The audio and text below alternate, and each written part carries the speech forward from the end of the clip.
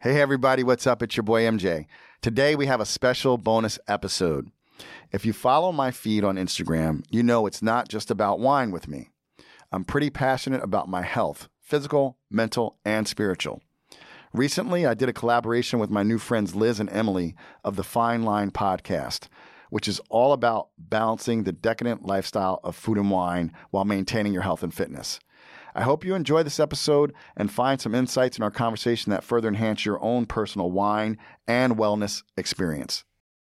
Good morning. We are so excited for this co-podcast with the Black Wine Guy Experience, MJ. We've been following your podcast and just loving it. And we thought there was a lot of fun things that we could all talk about together. So we're super excited to do this with you. It seems like we're so excited to have you here. And, you know, I think part of this podcast experience has been realizing how many more people we'd like to be friends with and then making that happen. Yeah. Yeah. Totally. I love that. That's why I'm like, okay, now I have a new friend. Yeah. Well, it's just so nice to talk, you know, have access, an excuse to talk to some people that you maybe wouldn't otherwise. So yeah, it's a little different than just calling someone and being like, hello. You don't know me. Want to talk on the phone? No, I know it's an easy way.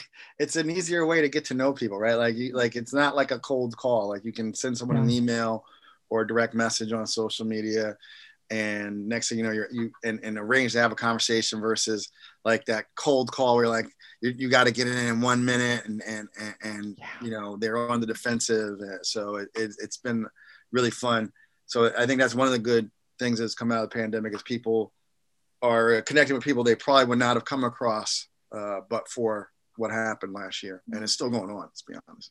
100%. Yeah. And we found like, I think because I was on the East Coast for so long and there is sort of a New York bubble, it's been really fun to see how much stuff is happening on the West Coast, especially with these women's advocacy groups and stuff like that, which maybe I would have heard about them eventually. I don't know. I was in such a different world there, but it's just been cool. And I'm sure you found the same thing through your podcast, like the discoveries you've made that maybe you wouldn't have otherwise. So, oh yeah, it's very easy to, like I said, live in a bubble.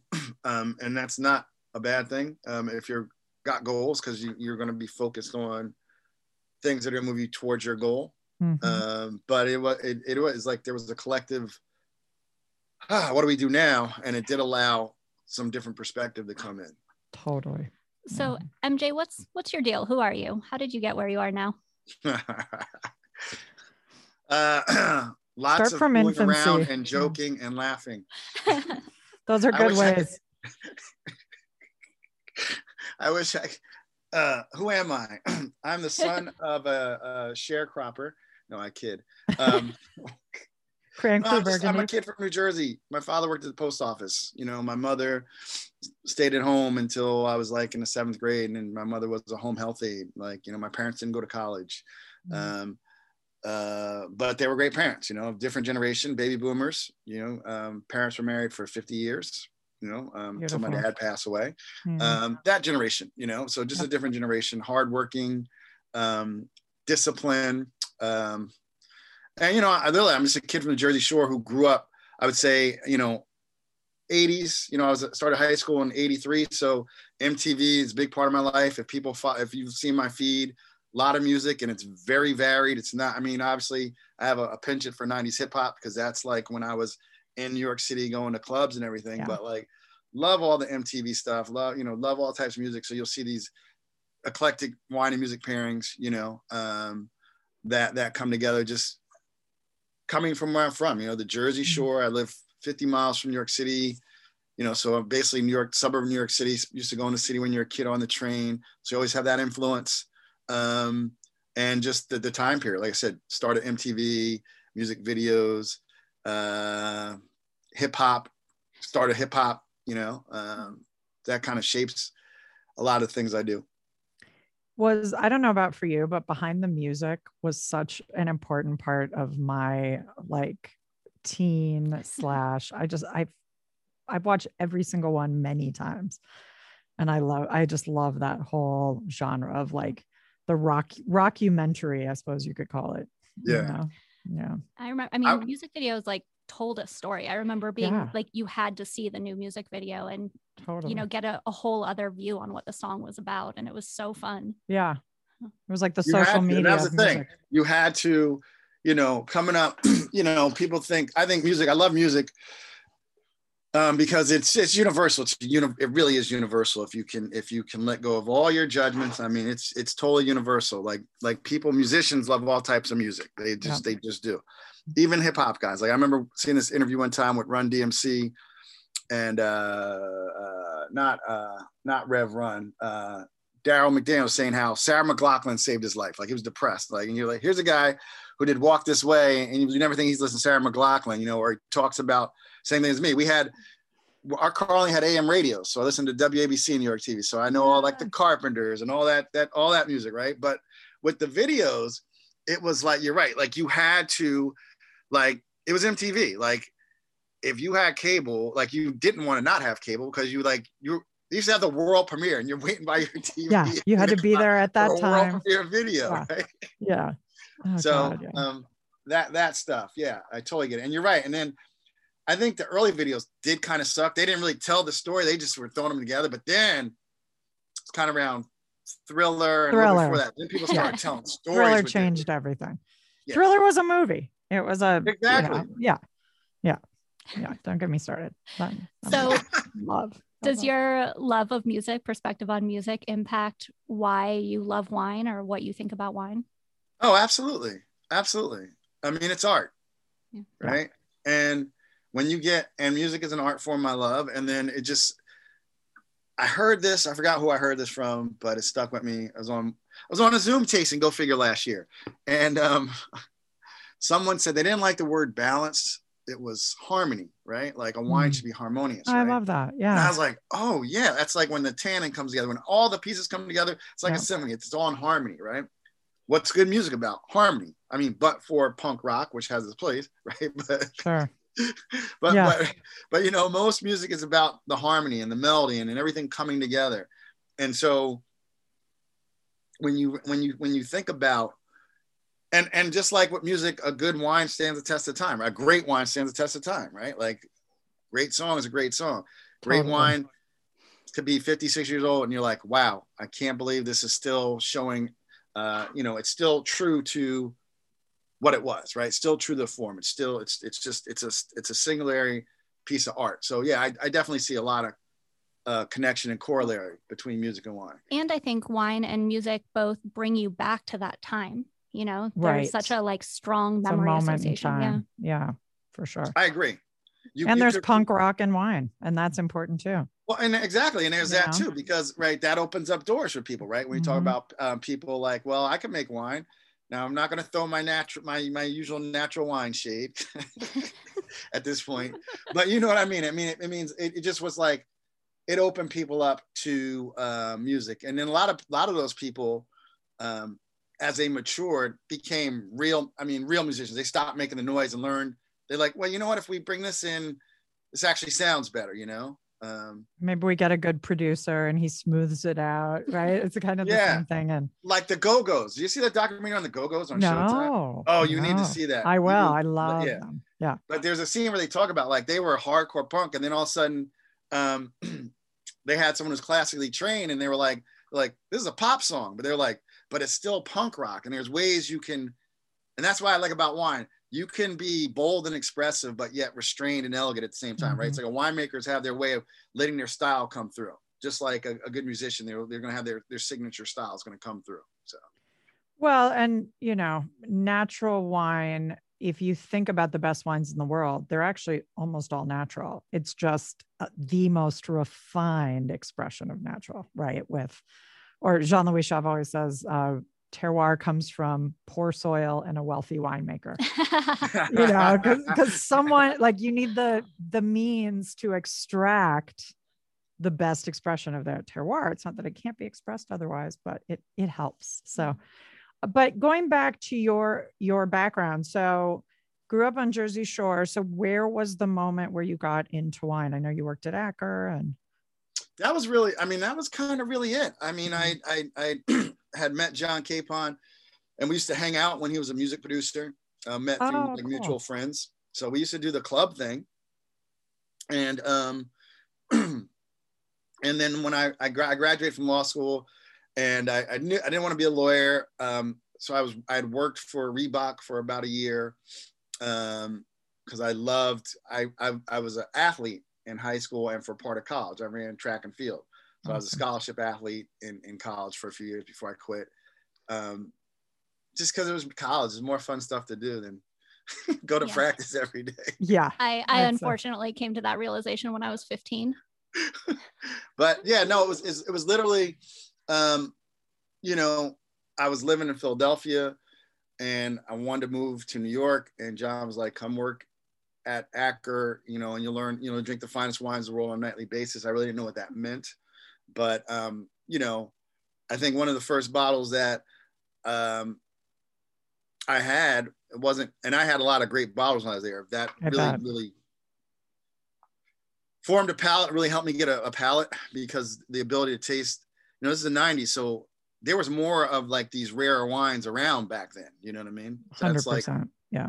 Like almost 30 years ago now. So, and it hadn't become a super huge thing yet. I mean, if you look at auction prices in 97, 98 when I was working at Acker, 97, you know, they've, even for DRC, I mean, they've tripled or quadrupled. It's beyond, right? yeah.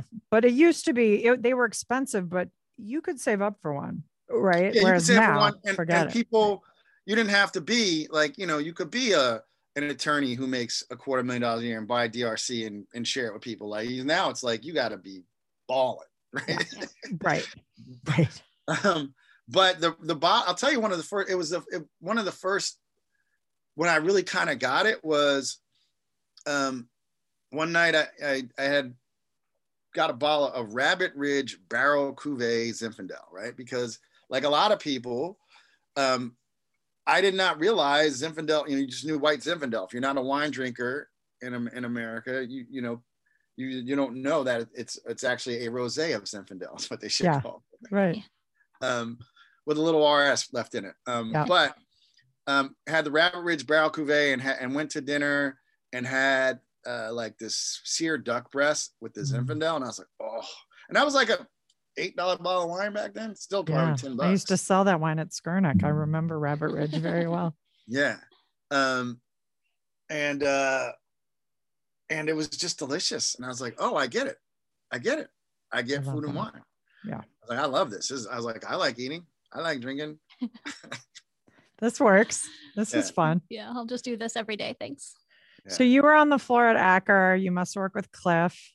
Many memories of Cliff and Jason, all those guys. And then what brought you to Santa Barbara? I know you were there for a while. And what were you doing there? That was Cliff, actually, because I worked with Cliff, and then Cliff took a sabbatical from Acker, and he had went to UCSB. And this is my friend Cliff Korn. He has a wine, No Limit Wines. He makes a beautiful Syrah out of the Central Coast right now. Very limited. But Cliff went to UCSB. Cliff went back to Santa Barbara while he was on sabbatical. And he's from Cali, maybe? I can't. No, he's from Queens. He is. Okay. Cool. Yeah, he's a New York kid. Got it. Yeah, he grew up with John. They went to I think it was collegiate, wherever they went to school. They've known each other since, you know, they're little kids. Okay. But Cliff went back to Santa Barbara, and I had left Acker. I was working over at the Sparrow Wine and Liquor Company in Hoboken. Totally. And I was buying wine from Cliff, stuff that, you know, that wasn't distributed. He was just shipping cases, you know. It happens. People know it happens. Yeah. Well, especially then, it could happen a lot more. Yeah, back then it was just like, when I run into USA Wine Imports, just send me the cases to the store. Totally. You know, nobody, no FedEx guy, cases of wine come to wine stores, no problem. It's not going to be like, you know. Totally. And so he's just sending me all this stuff that was like, you know, just really killer stuff that just doesn't make it to the East Coast. I mean, it's like anything.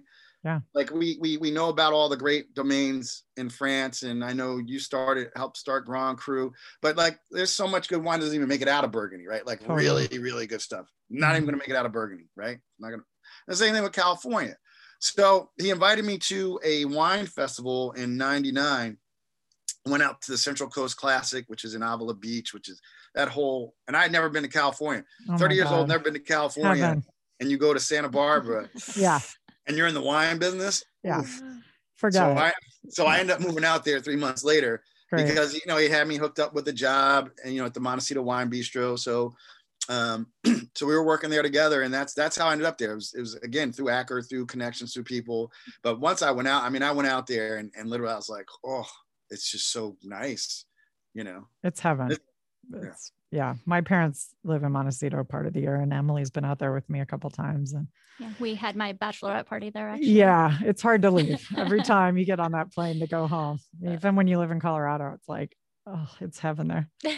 I mean, I just want to go back to the shitty kitty. Oh, the Wildcat. The Wildcat. I used to love the shitty kitty. I used to love the Wildcat, and there was a spot called Elsie's, which I don't know if Elsie's is still, but Elsie's. I'm not sure. Oh, Elsie's was. I'm trying to remember what street was Elsie's on. I mean, I wouldn't have been at the shitty kitty if I wasn't at a bachelorette party. So when I'm visiting my parents in Montecito, I'm not like going to the Wildcat. So no, you're going to like Lucky's and whatnot. Totally. Yeah. Yeah. And so, you know, how long have your parents lived there? Because the wine bistro is where Los Arroyos is where the wine bistro was. Okay.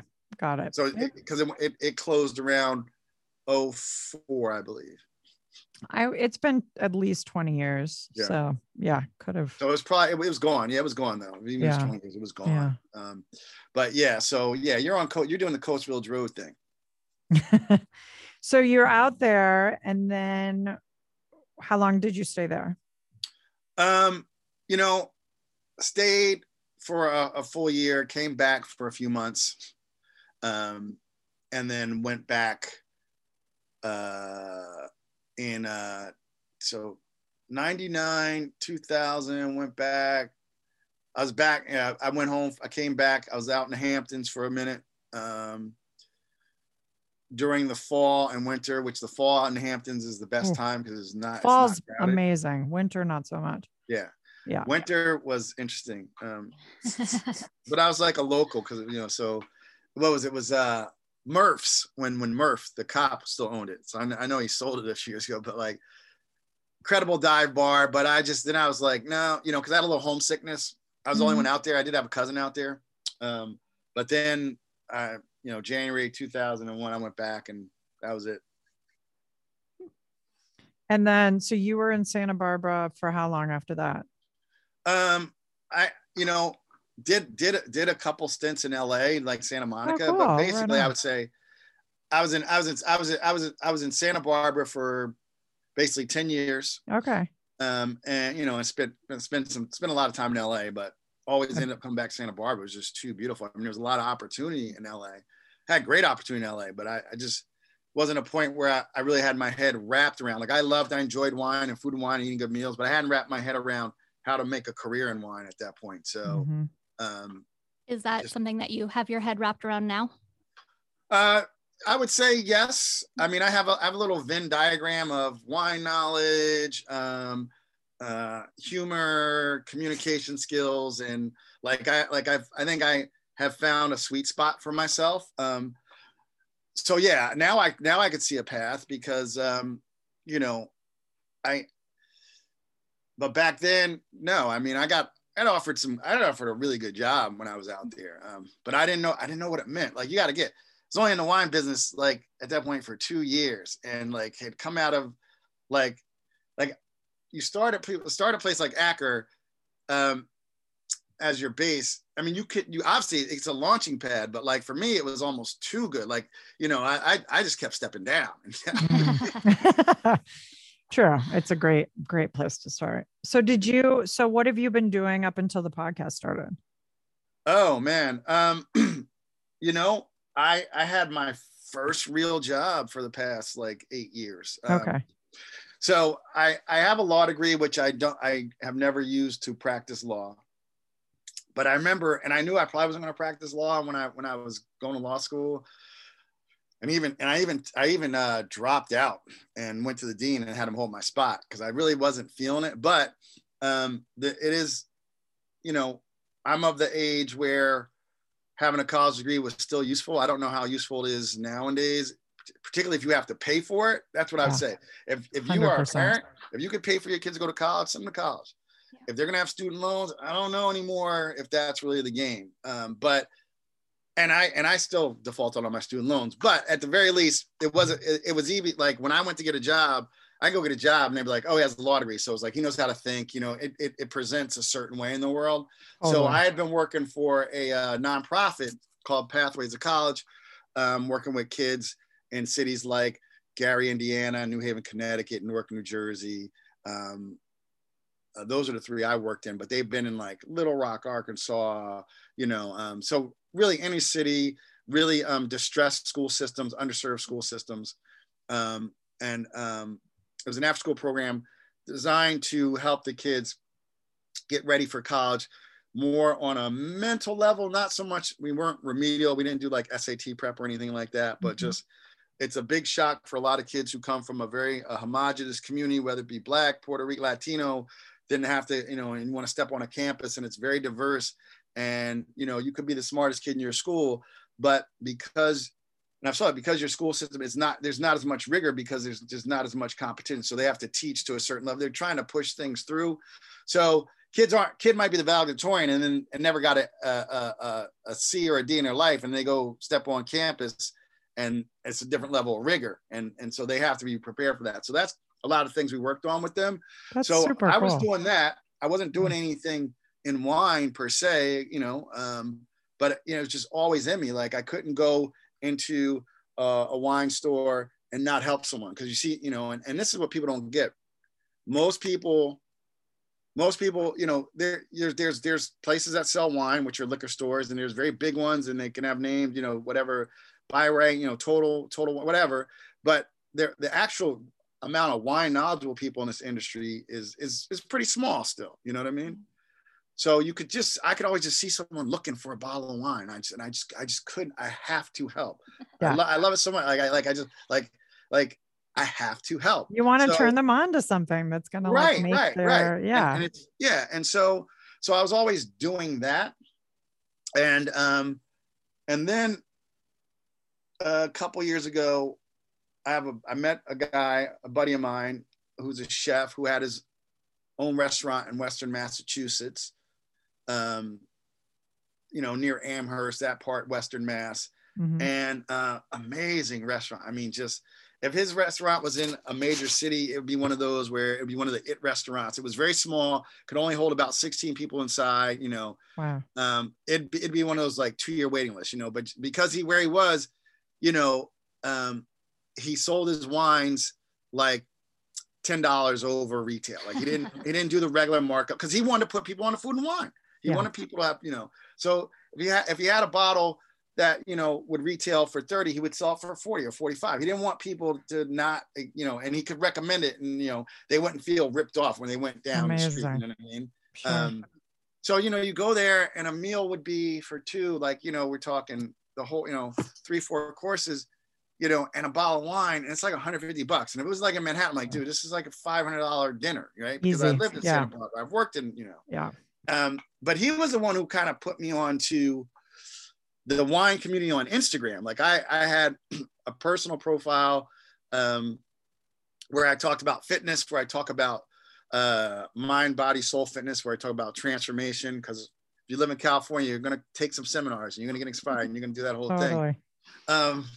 But when he put me onto the wine one, I was like, it was just interesting because there was this world where I was like, where I hadn't been paying attention because I was doing other things. And, you know, the rise of the Somme had happened. And then I see everybody's like, has like Wisset 1 and Wisset 2. And I'm like, but I'm looking at their feed and I'm like, but do you really know about wine? So it started out as a goof. I would just take pictures of bottles in my hand, like that I was drinking. I'd leave tasting notes. I had no pictures of me. Because I was like, it's absurd. People are liking stuff because it's social media. I'm not really getting a depth from this person. So I was like, wonder what happened if I just took pictures of bottles in my hand. So that's kind of how that got started. And then like I got tired with that after about 9 months. I was like, well, I'm not really doing anything with this. So I was like, let me just So I didn't post for like 9 months on that account. And then I went to visit my in-laws. Was that account Black Wine Guy Experience? Black Wine Guy. When I wanted to go dark for like 9 months. Okay. Yep. Yeah. I still had my government name account. And MJ is my nickname my mother gave me. So my name's Marvin John. So when she passed a couple years, 2 years ago. I'm sorry. And thank you. But more with the podcast, like my smile, me being goofy, the ability to speak publicly, that all comes from my mother. So, and she would always call me MJ because my father's name was Marvin as well. So I was like, you know what? I like MJ and I'm going to represent for moms here. So that's where MJ comes from. That's really sweet. Yeah. But that's super cool. It's cool to hear. But I didn't, so I didn't know what I was doing. So I shut it down. And then I went to visit my in-laws for Thanksgiving. Like, hey, what happened to Black Wine Guy?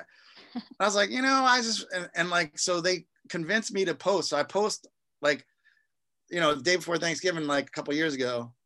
And like, people were like, where you been? Dude, we thought you were dead. And I was like, oh, wow, that's kind of cool. It's nice to be missed. Like, yeah, it was nice to be missed, So then I just kept going, and I'd been threatening to have a podcast for years.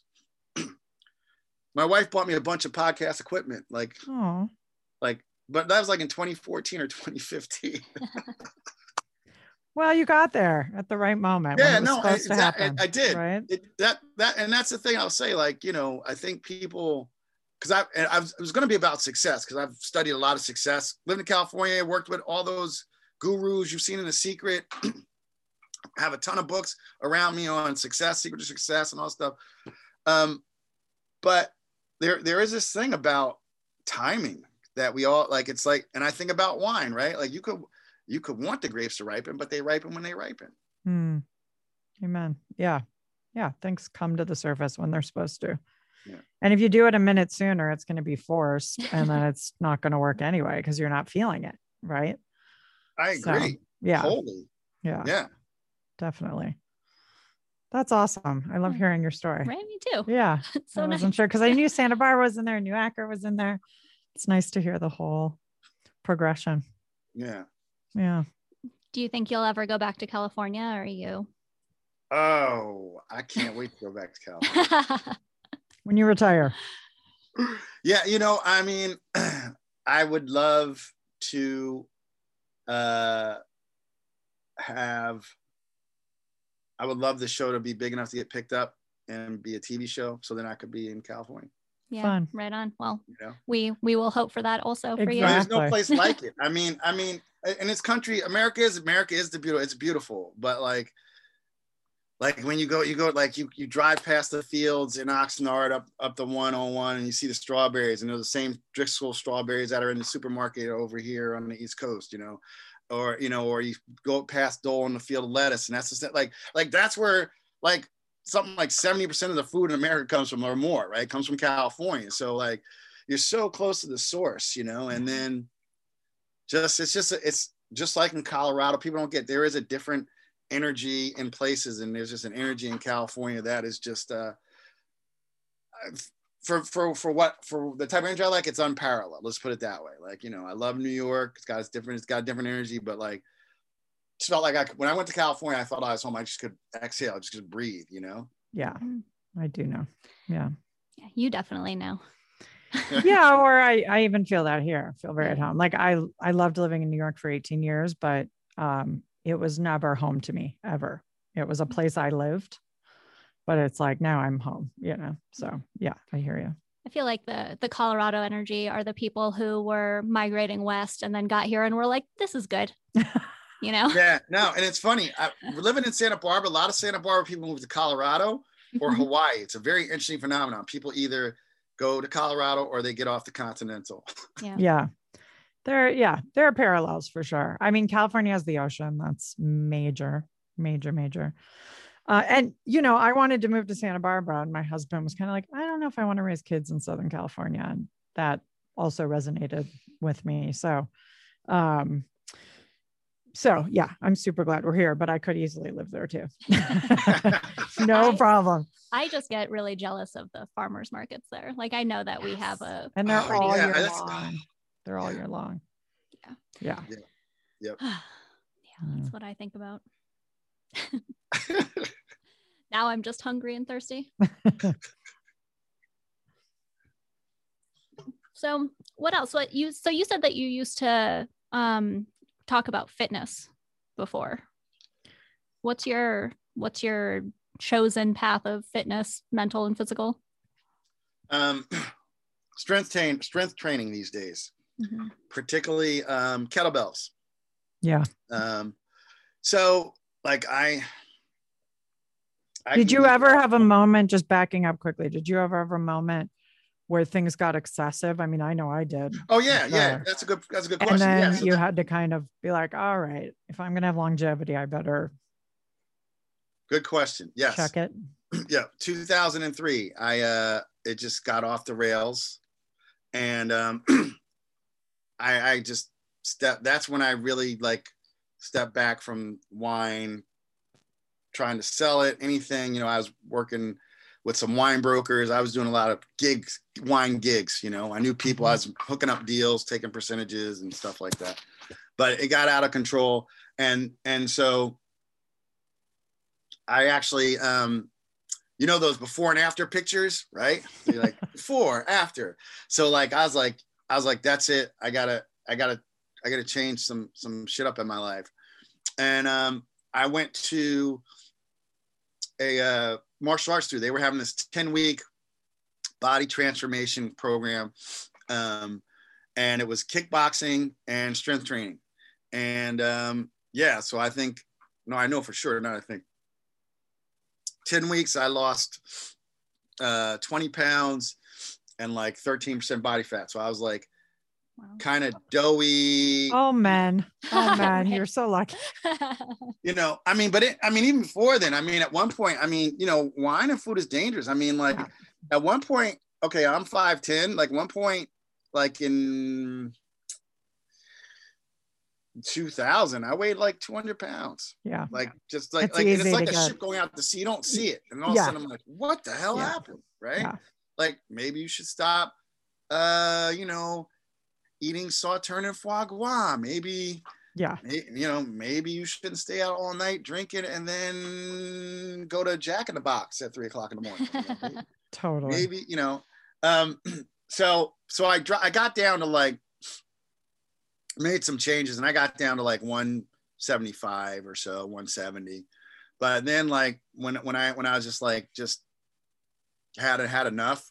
So, like I stopped drinking, and I tell, if anybody's serious about losing weight, you got to stop drinking, because what it does, alcohol, your liver helps burn fat, but if it's too busy burning alcohol, it's not going to burn fat. So it's not going to metabolize the fat. So, but like in 10 weeks, it is now. I was 34, 35. Now it is easier for men, but like still, like, I got back hooked on fitness, because like I said, I'd ran track in high school and a little bit in college. And I had seen the Billy Blanks Tybo commercial late night in the late 90s. And I was like, and I always wanted to take martial arts. So I started studying martial arts and I became an instructor there. Yeah. And it was like the first time, like when I'm from the generation of runners who we just ran. We didn't do lift. We didn't even barely stretch. Exactly. Yeah. You didn't lift weights. There was no training. It was no stretch. It was like, it was all cardio. It was all just running. Right. Yeah. Yeah. So I liked lifting weights, and I was using, this was resistance bands before they're popular. Now there's 85 kinds of resistance, but like, and it was resistance bands. So I loved lifting weights. So I still love, and something that sticks with me is my sensei, he told me, he's like, just keep throwing kicks and punches. It's worked for me in life. Like, just keep throwing kicks and punches. Right. So in between my kettlebell sets, I'm always just shadow boxing, and I want to get a bag and everything, but like, I'm just like, I fell into kettlebells like 5-6 years ago. And in another life, I was also a productivity trainer during those periods. Right. So like, I'm like efficient, right? Kettlebells is really the most efficient exercise. You get cardio and strength training. Yep. Super efficient. Like I could do kettlebells. Like a couple years ago, I did kettlebells. I hadn't run at all. And I was able to go run like a 23-minute 5K, like just from my swings, because it gave me enough cardio, right? So, So I just love, and also just, I think metaphorically strong mind, body, and spirit, like getting stronger and lifting weights has just meant a lot for me because it's something I never did. I was always a skinny kid, you know, so it's just nice to, you know, move weight. So, yeah. It really does have such a huge positive impact on your mental state to feel physically strong, you know, I think. Agreed. 100%. And like, it just clears my head too. So that's, I mean, it really does give you mental clarity, but then also you feel better. But I'm with you. Like, I did all this cardio for so long and like, you know, hour and a half. And like, I was fit, but I was nowhere near how fit I was when I started to do strength training. It just changed everything. And then I didn't have to do all this cardio. Yeah. I still do some cardio, but it's like it toned me and it made me stronger and it made my cardio better. So, and I think a lot of women are scared of it because they think they're going to get big. But I mean, unless you're doing like huge amounts of weight, it's definitely like revelatory. In fact, I it's think more important for women to do strength training because of osteoporosis. Totally. Yeah. And everyone, especially, but to your point, I used to tell women in my class, they would like not want to, they would come for the kickboxing, it was cardio, but they wouldn't want to do the bands. Yeah. And I said, let me tell you something.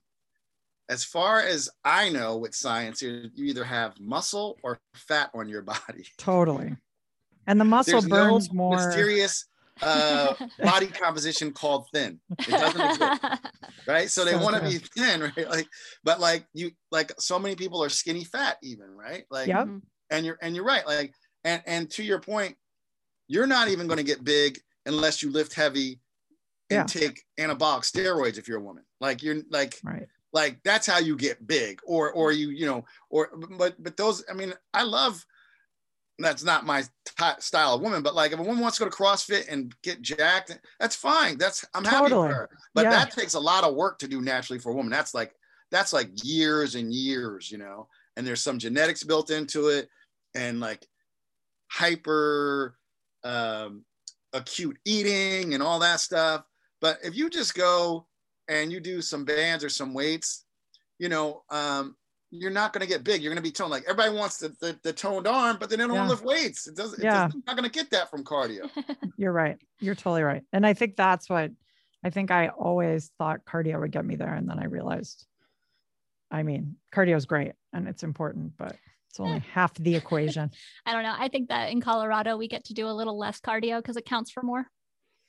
Yeah, well, you're I mean, at altitude, right? I mean, so, I mean, there's that too, right? Like I think, I mean, I just haven't run, you know, and I was running distance and I'm more of a sprinter, but I will not be labeled. So I was going to become a distance runner. But you just like the pounding on your body. Oh, just like, God, it's brutal. It's brutal. It's brutal, you know? So. I know. I'm still trying to get my husband he just runs and runs. He's like Forrest Gump. He just runs and runs and runs and runs. And then he's like, oh, my knees, my back. And it's just like, well, I don't know what to say. Go do some yoga. I wish I could get into swimming. I've tried. Yeah. I mean, swimming, because I surf, like the swimming, I should do it in between and I don't, but it is, I took triathlon training in college for credit.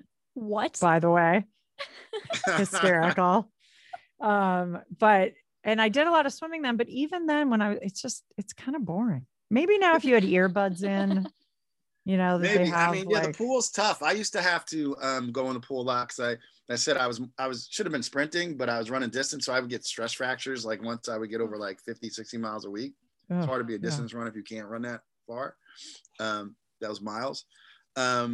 And it was okay then because I have like a wet vest or an aqua jogger, but it was more I was just staying in shape. But like when you like to go in the pool, swimming's great. It's very therapeutic, but it can be tedious and boring, and you know. And if it's cold out and you have to go get in a pool and like I don't know, just there's mentally, all that. Yeah, so that's why I just like it's hard. I want something I could do regularly.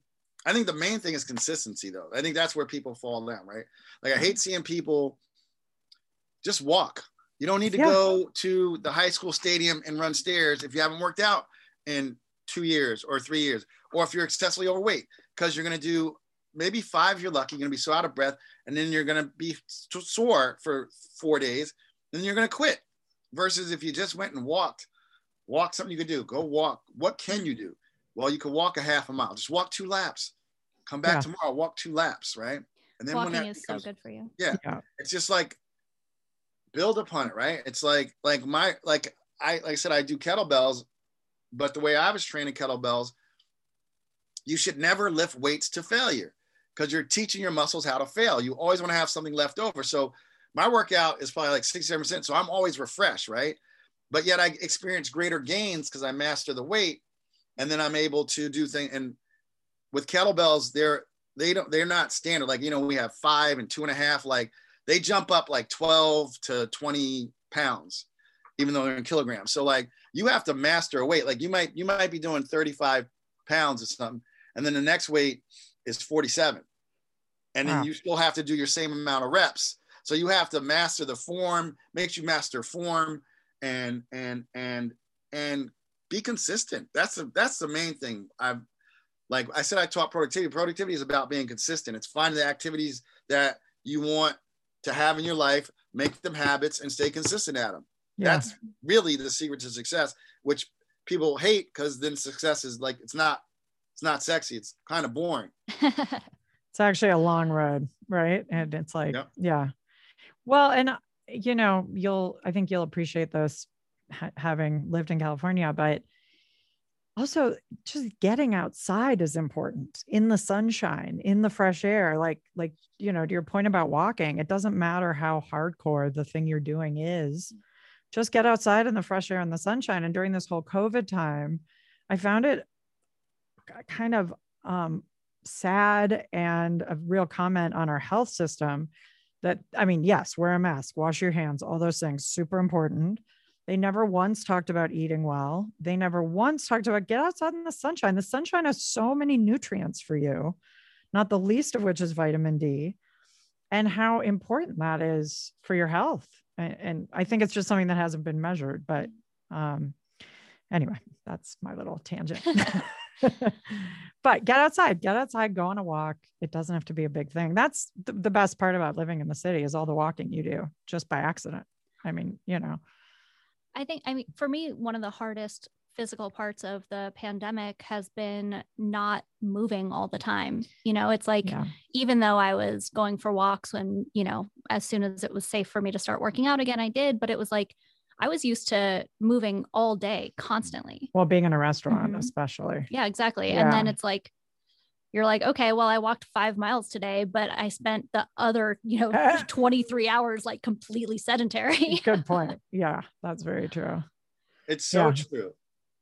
Yeah. And both of you make good points. Like with this, that literally, because I remember one year, one winter, I had a goal of just sitting outside every day for 10 minutes. Perfect. Just I'm so important, like to just get some sunlight, get some sunlight to get acclimated. I was like, literally, I'd go sit on my front porch at least for 10 minutes. Like that was a goal, because I was like, you can't be cooped up in the house. And this was a couple of years ago. I just know, like, I'm someone, like a lot of people, like, everything doesn't have to be a disease. Like, are you sad? Right. But the seasons do affect us because they undulate. Like, we're going to go as the seasons go. Right. So it's a little darker. And then to your point, Emily, oh my God. So I used to travel like at least twice a month for work. I was visiting schools. Like I put on like the COVID-10 just from just being sedentary. Like, I'm sure this would, like, my workout hasn't changed. Probably drank a little bit more wine, but more importantly, what really has happened is I'm not moving the way I used to move. Working school with kids, you're moving all day, or just even traveling, right? Even traveling, I ate different, right? Like I would eat twice a day. Now it's easy to eat 3 times a day, Yes. And and I'm like, I'm headed out to California. Like, when I come back from California, I gotta make some changes. I have to create some new habits and some new routines just to get back what is gone. And it's not going to come back because I don't work for that company anymore. Yeah. So that's not going to come back. So I'm going to have to find other ways to stay active, you know, to make up for it. Maybe I need even a standing desk. That's the thing. When you work in a restaurant, just standing, like when you stand for 8 hours a day, you're burning calories. Yep. And same with sales. Like I went from being out, seeing customers to sitting and selling at a desk all day, and can't stand it. I mean, this must be something that everyone who's working from home is experiencing. I would guess, unless you were someone who just was in a desk to start with, and then you're just at a desk at home. But even so, if you go to an office, you're still Good point. going there, you're moving around the building. Yeah. No, standing desk is a good call. It's funny though, like I have trouble sitting for long periods of time, but then when I stand at a desk, I also find that difficult. Whereas I could stand in a tasting appointment for hours and not even think twice, you know? So it's funny. I don't know what it is, but again, it's probably just building up stamina for standing at a desk, you know? Yeah, I agree. I think that's my thing. Like the Zooms were killing me early on, to have to sit still, cause I'm from the East Coast, you know, we like to move, we talk with our hands, like, and I can't do this on a Zoom. I mean, you can, but like, it's crazy, right? I like it. I think it's working. but yeah, like, and especially if it's not something you're interested in, which was waning for me with my jobs. Like, it's like, oh my God, like really, like this could have been 15 minutes, and now we're at 90 minutes in, you know, because you're dealing with when you. I think what happened to a lot of people, these traditional businesses did not how to come into the digital world. So meetings were longer than they needed to be on Zoom. People are sitting too long, you know. It's just what I've said. At the end of the day, like, I think you touched on this. We all have to find ways to compensate for what is missing in our lives now, particularly in the area of our physical health. But it's been very interesting. Like I said, I could, if I love something, I could stand there for hours. If I'm not interested, or I'm mildly interested, or you know, I'm like, let's go. Excruciating. Let's go. Yeah. Let's go. Yeah. Wrap it up. Yeah, exactly. Well, on that note, is there anything you want to ask us? Like, did we kind of cover everything? Yeah, I mean, I think just I would like, so I'm sure people would like to know. So the Fine Line podcast, like what prompted you to create this? Well, I listen to a lot of podcasts, and I love, because I'm not a fast reader. Emily's a very fast reader and a dedicated reader. I feel kind of almost guilty / I don't really have a lot of time to sit down and read between working, kids, all the things. And I'm not good at sitting still. So I love to read when I find something good, but it takes me a long time. So I listen to things, and I've been able to download so much info on health, all the things I'm kind of obsessed about, mainly health. And so I was like, I want to kind of somehow share this stuff that I'm learning with other people. And I said and of course I had downtime because of the pandemic. This would have never happened otherwise. There's no question. Yeah. So I said to Emily, let's start a podcast and we can interview like astrologers and wine people and data. And she's like, well, I think it needs a focus. And thank God she said that, because, you know, it would have been a podcast for everyone and a podcast for no one, you know, if it didn't have the focus. So she was like, how about how these people find balance between the hedonistic side of our business, or even, you know, anyone who loves to live life is going to love food and wine, whether they're in the health industry or whatever. So she really tightened it up. And it's something that, you know, I think we both personally relate to. I, you know, felt like I had things pretty much in control and felt really healthy. And then I opened a restaurant and was like, this is a nightmare. Like, whoa. Yeah. You know, it just is. I just think that we can help prepare people entering this industry better for thinking about mental and physical health. And it's such a new era. Like, you know, you were in the business when I was in the late 90s, early 2000s. There was one speed, and that was full in. Yeah, it was. Listen, that I mean, about hedonism, like that, right? Like, it was no, you know. I don't know if you listened to my interview with Karen Oth Bembry. She worked for Jorge Ordonez, and she has La Luz. I know her husband really well. Yeah, you know, yeah. And she was saying like, I was out till 3 o'clock in the morning every night. Always. Because, and she said, if you're not there for the drink with the beverage director, you might not get the order. Yes, that was the thing. And I dated a chef. I used to say I was out 8 nights a week. Like, I remember staying home one night and I was like, I stayed home tonight. And he was like, good job, honey. Like that was such a feat, you know? But the funny thing is that even during that time, I always went to Bikram yoga like 4 times a week at 6 o'clock when everyone went to happy hour. I'm like, I'll catch you at 8 o'clock. I went to Bikram yoga. I sweated it out. So I always needed that, even with my excess. Like the only way I could, it was like detox to retox, basically. Yeah. You know, so I luckily always had that thing, even though there were very excessive years in there, like very. Yeah. So, yeah. And I like doing this because my dream is just to ask people questions all the time. You know? Well, you know what? You're living the dream. Exactly. I did once have a coworker tell me that the way I ask questions is really intimidating, and it kind of seems like I know the answer and I'm testing people. And I was like, no, why would I ask questions I know the answer to? Right. I love that. Yeah. And I think for me to like I didn't keep that, it's so great you kept that Bikram thing in life. I didn't keep that. So like I had to just stop and rediscover it. And I remember when I first got back in shape, I was like, okay, this is who I am. Right. And also it's better to go out to the bar in shape than fat. So yeah. It is hard though. Like the year, you know, I've done a ton of cleanses and stuff like that all along. And with my old business partner, Elise, and we'd always you'd have that moment at the end of the cleanse where you push through the hard part and you're like, I kind of don't want to go back.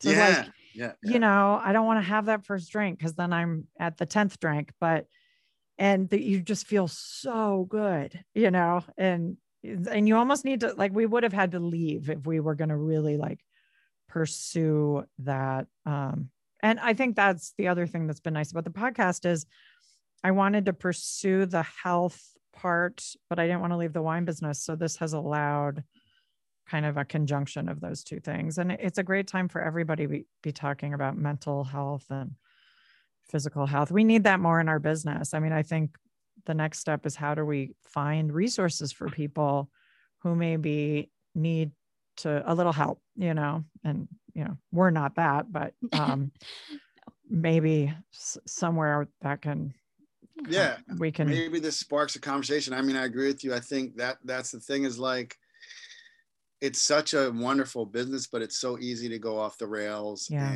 And you just see it. I mean, I remember you see a picture at this one sales rep and he showed us a picture, he was huge when he was, and he showed us a picture of when he was a young man. He was like a surfer, didn't look like the same guy, but you could just see that was 25 years of decadent eating and drinking wine did to him. You know, he's breathing, walking from his car to the store to show me wines. And he was like the quintessential California surfer dude when he was younger, you know? Yeah. And it's sad to see that, you know? Right. Yeah. And I think we are at a place where there's more people cognizant of it, you know, of balancing the scales, right? Of their life, you know, so you can have it all and you don't have to be out there. Because like you said, you do that cleanse. And I remember the first time I did the master cleanse, day 2 is just brutal. But by day 4, you're like, I'm never eating again. I'm never eating again. Yes. You're like, I don't need to eat. Yes. I feel incredible.